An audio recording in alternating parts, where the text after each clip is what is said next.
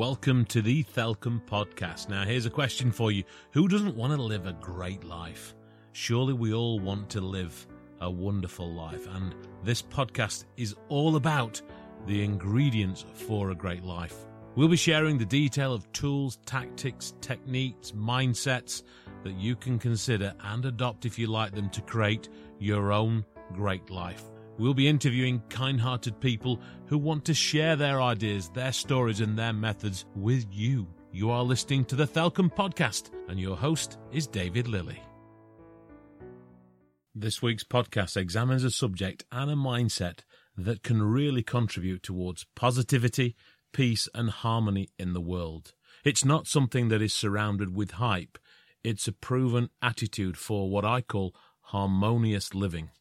Now, as we consider the subject, it's pretty easy to conclude that acrimony, disagreements and war all happen as a consequence of human conflict when people don't agree.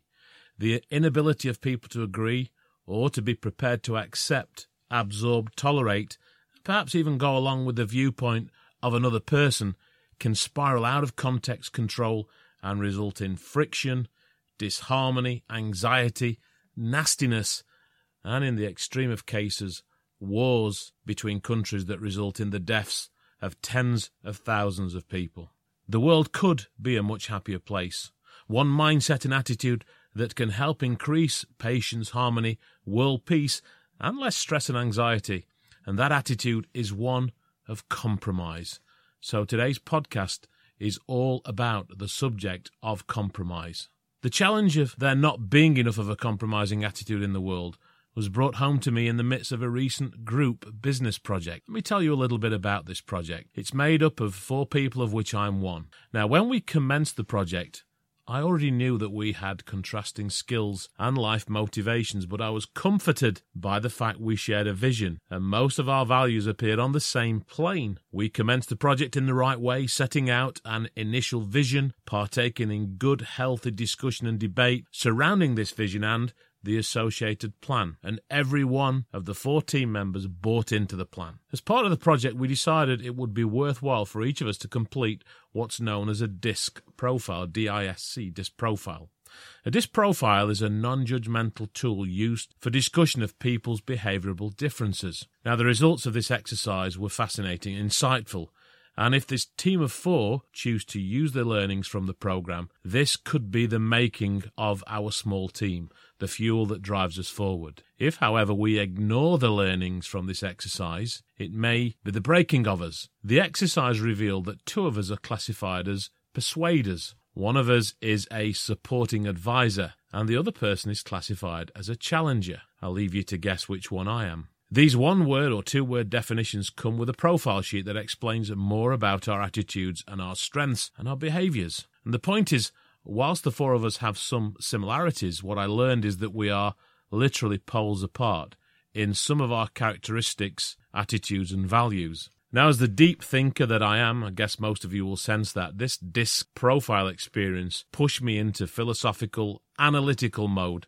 And I've had to pause in this project to make sense of this and get the perspective that I need to progress. Now, if we strip life back to the basics, it's obvious that many physical aspects of life commence in the mind of a person, and this is influenced by the values that they've been taught in their life. A person's idea has energy and action applied to it, and something physical is born. This might be a gadget, the design of a house, a cure to a disease, a new business, or the solution to a common challenge. Often teams of people are involved in these creations, and the will and influence of the people in the team shape the building experience and ultimately the outcome. Some ideas manifest into incredible and useful creations, some are outright failures, whilst other great ideas wither on the proverbial vine, never get oxygen, and never manifest. The point I want to make is that the attitudes of conflict or compromise are born out of the social conditioning we've experienced in our lives. The beliefs and values we've formed determine our attitude and our conduct in the life we choose to lead, and this includes how we choose to interact with other people. I guess what I'm saying is that people have a greater tendency to be either compromising or uncompromising. There are some people who are, quite rightly, uncompromising in certain aspects of life, One such area is set against the negative behaviours in life: dishonesty, theft, selfishness. These are behaviours that I personally possess an uncompromising and intolerant attitude towards. Now, some of this subject that I'm discussing now can sit around the edge of some religions. For example, the Bible and the Quran has a list of commandments. The commandments in each the Bible and the Quran do vary, but some of the encouraged commitments in both publications are things such as do not commit murder, do not steal, do not accuse anyone falsely, and the list goes on. These commandments are the foundations of what many people now regard as values, and people who have non-religious beliefs whatsoever, such as atheists, still have their own values. Outside of the less desirable areas of life, we could all benefit by being a little, and in some cases a lot, more compromising. Over the years, I've worked with many different types of people. Working with totally uncompromising people is rarely a pleasant experience. In truth, I can't imagine it's pleasant for them either. But I've learned that some of these people cannot find it within themselves to self-analyse and change a little, even when a little compromise can be life transformational. In my younger years, I grappled with the issue of compromising certain of my values.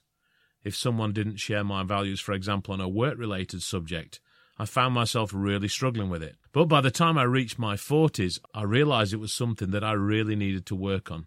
And so I developed my Windows of the World exercise. You'll be able to read about this in my up-and-coming book, The Ingredients for a Great Life. For those people who open their mind to the learnings that this type of exercise offers, it can be life-changing and life-improving. Taking time to try and see a situation from another person's perspective, even if you conclude that you cannot empathise with their viewpoint, is a very healthy habit for you to get into. Imagine a scenario where you're involved in a project or a team and you can't find a shared attitude of compromise. It's likely that that team will spend most of its time in debate. Now, debate is a good, healthy attitude, but if debate is constant, it becomes negative and nothing ever gets done. An attitude of compromise or a lack of it can become quite complex. As I record this podcast, we're at the height of the Brexit negotiations and Britain's vote to exit the European Union. Now, whatever your stance on the subject of Brexit, the harsh reality is that neither side has found it easy to compromise on certain key points of the negotiation. The outcome is a huge amount of uncertainty, unthinkable stress for the people leading the negotiations on each side, and a nation in Britain that in some quarters is paralysed and uncertain of what to do to prepare for and navigate the uncertain economic future that awaits us. Whether that future is uncertain in a positive or a negative sense, we still don't know, although people who are pro-Brexit are convinced it's going to be a positive outcome. I wouldn't like to conclude one way or the other. So what is the conclusion to this podcast? What are my recommendations to you on this subject? As I've already mentioned, there are some aspects of life that we should all be uncompromising towards. We should not accept lies, deceit, crime, murder, rudeness, cruelty, and behaviours of that nature. However, in so many other areas of life, an attitude of being prepared to compromise will serve you well. If you can challenge your values and find it within your mental makeup to pause and give other people's opinion an airing, take the time to offer the benefit of the doubt. Be prepared to offer some concessions in your personal and business negotiations. If you can do this, you'll be amazed at how your stress levels recede. You'll notice that people adopt a different attitude towards you. You'll be greeted with a little more warmth, a greater level of respect, and you'll occupy a different ranking on people's barometer for tolerance. In my experience, uncompromising people tend to find themselves as lonely and isolated. They have few real friends. Who wants to be around someone that never is prepared to compromise? I can think of several business people that I know and have worked closely with who are very wealthy, and in some people's viewpoints, these people are successful. The definition of success, of course, is different for all of us. I can tell you now that being isolated and lonely is a cold, dark and depressing place to live. Having an avalanche of cash cannot truly compensate for the feeling of being lonely that some wealthy but uncompromising people have. I'd choose an attitude of compromise above the blind pursuit of wealth every day of the week, and if this means that my financial achievements in life turn out to be modest, then I'll gratefully accept that as the outcome. As I reflect on this subject, I think about the thoughts of the late Felix Dennis. Felix was a talented entrepreneur, a poet, and a media giant. His business, Dennis Publishing, is still a significant and respected player in the business world and the magazine publishing world. Now, Felix was known in the earlier part of his life to be an uncompromising character. Back in 2008, I was on a Caribbean cruise, and I read his book, How to Get Rich. Back then, I was probably more interested in how that was possible. It doesn't interest me at all nowadays. And I can vividly recall the opening chapter to his book. Felix described his writing environment on the charming Caribbean island of Mustique. The time he was writing this particular chapter, he was looking down through the window to the harbour where he described the boats bobbing up and down in the emerald green harbour. His feral cat was eating fresh salmon at his feet, and he sought to answer the question, does money make you happy? Now, I'm not going to quote what he wrote in his book word for word. Some of you may want to go and read that book, How to Get Rich. But his conclusion was that whilst an abundance of wealth has many advantages, it most certainly doesn't make you happy. In fact, he was saying it can do quite the opposite. Felix Dennis may have lived part of his life as an uncompromising man, but his legacy is an extraordinary and heartwarming one. Felix came to understand the damage that human beings are doing to the planet, and his legacy saw most of his money being used to plant the oxygen-generating trees that our planet so desperately needs. In fact, most of his 500 million, that's right, $500 million legacy, was left for the mission of planting trees around Warwickshire, between the Vale of Evesham and the Forest of Arden. I'm now told this footprint of trees is now so big that you can see Felix's trees from outer space. So the once uncompromising man, Felix Dennis, becomes totally compromising and leaves a legacy that will improve this planet for us all and future generations to benefit from. So to conclude, take some time to consider your values, your attitudes towards others, and your tolerance of the opinion of others above your own. Ask yourself this question: am I an uncompromising person or not? Am I prepared to compromise sometimes? Your conclusion to this exercise may be more insightful than you would ever realise, and an increased preparedness to show a little more compromise may just fuel dramatically reduced stress and higher levels of happiness in your life for the rest of your days. My name is David Lilly.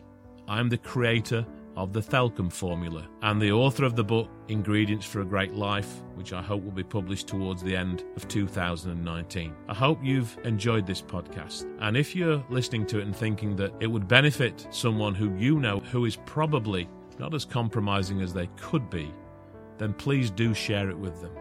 And also, if you've enjoyed it especially, then I'd be massively grateful if you could provide me a positive review on iTunes. Thank you for taking the time to listen to the Thelcom podcast, and I wish you a happy day.